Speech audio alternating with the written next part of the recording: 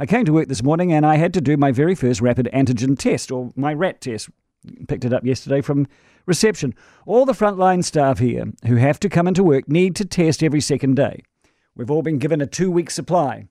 So I want to talk about rats, because as a nation, I think we are finally realizing how big a deal rats are and how massively we failed.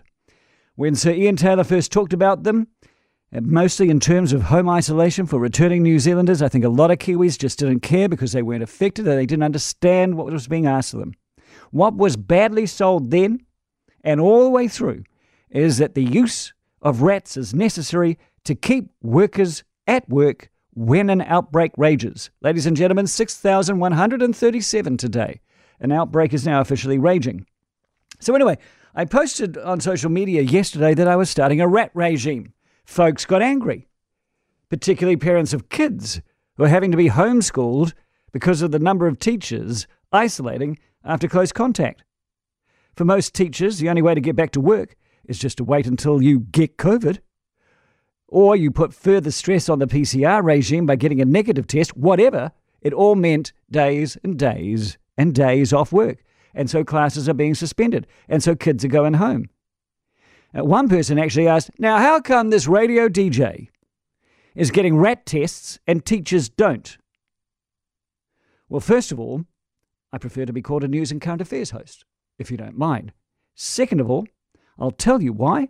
It's because my employer decided it was worth the investment to make a rat regime. It is hard work and it is expensive. Now I ask you, who employs the teachers? The government. Did they supply rat tests? No. Were our schools, our teachers, our kids not worth the investment according to our government? I'll ask Chris after 5. Maybe the government all the way through and the health ministry has never comprehended just how important rats are. Now this week the Education Ministry has finally announced 200,000 will be made available, but only at last resort. And when you think about it, 200,000, that is a pathetic number when you consider the size of the workforce. And still there's the ridiculous hurdles, the confiscation at the borders, the mind-boggling 6 forms of ID just to get hold of the rats.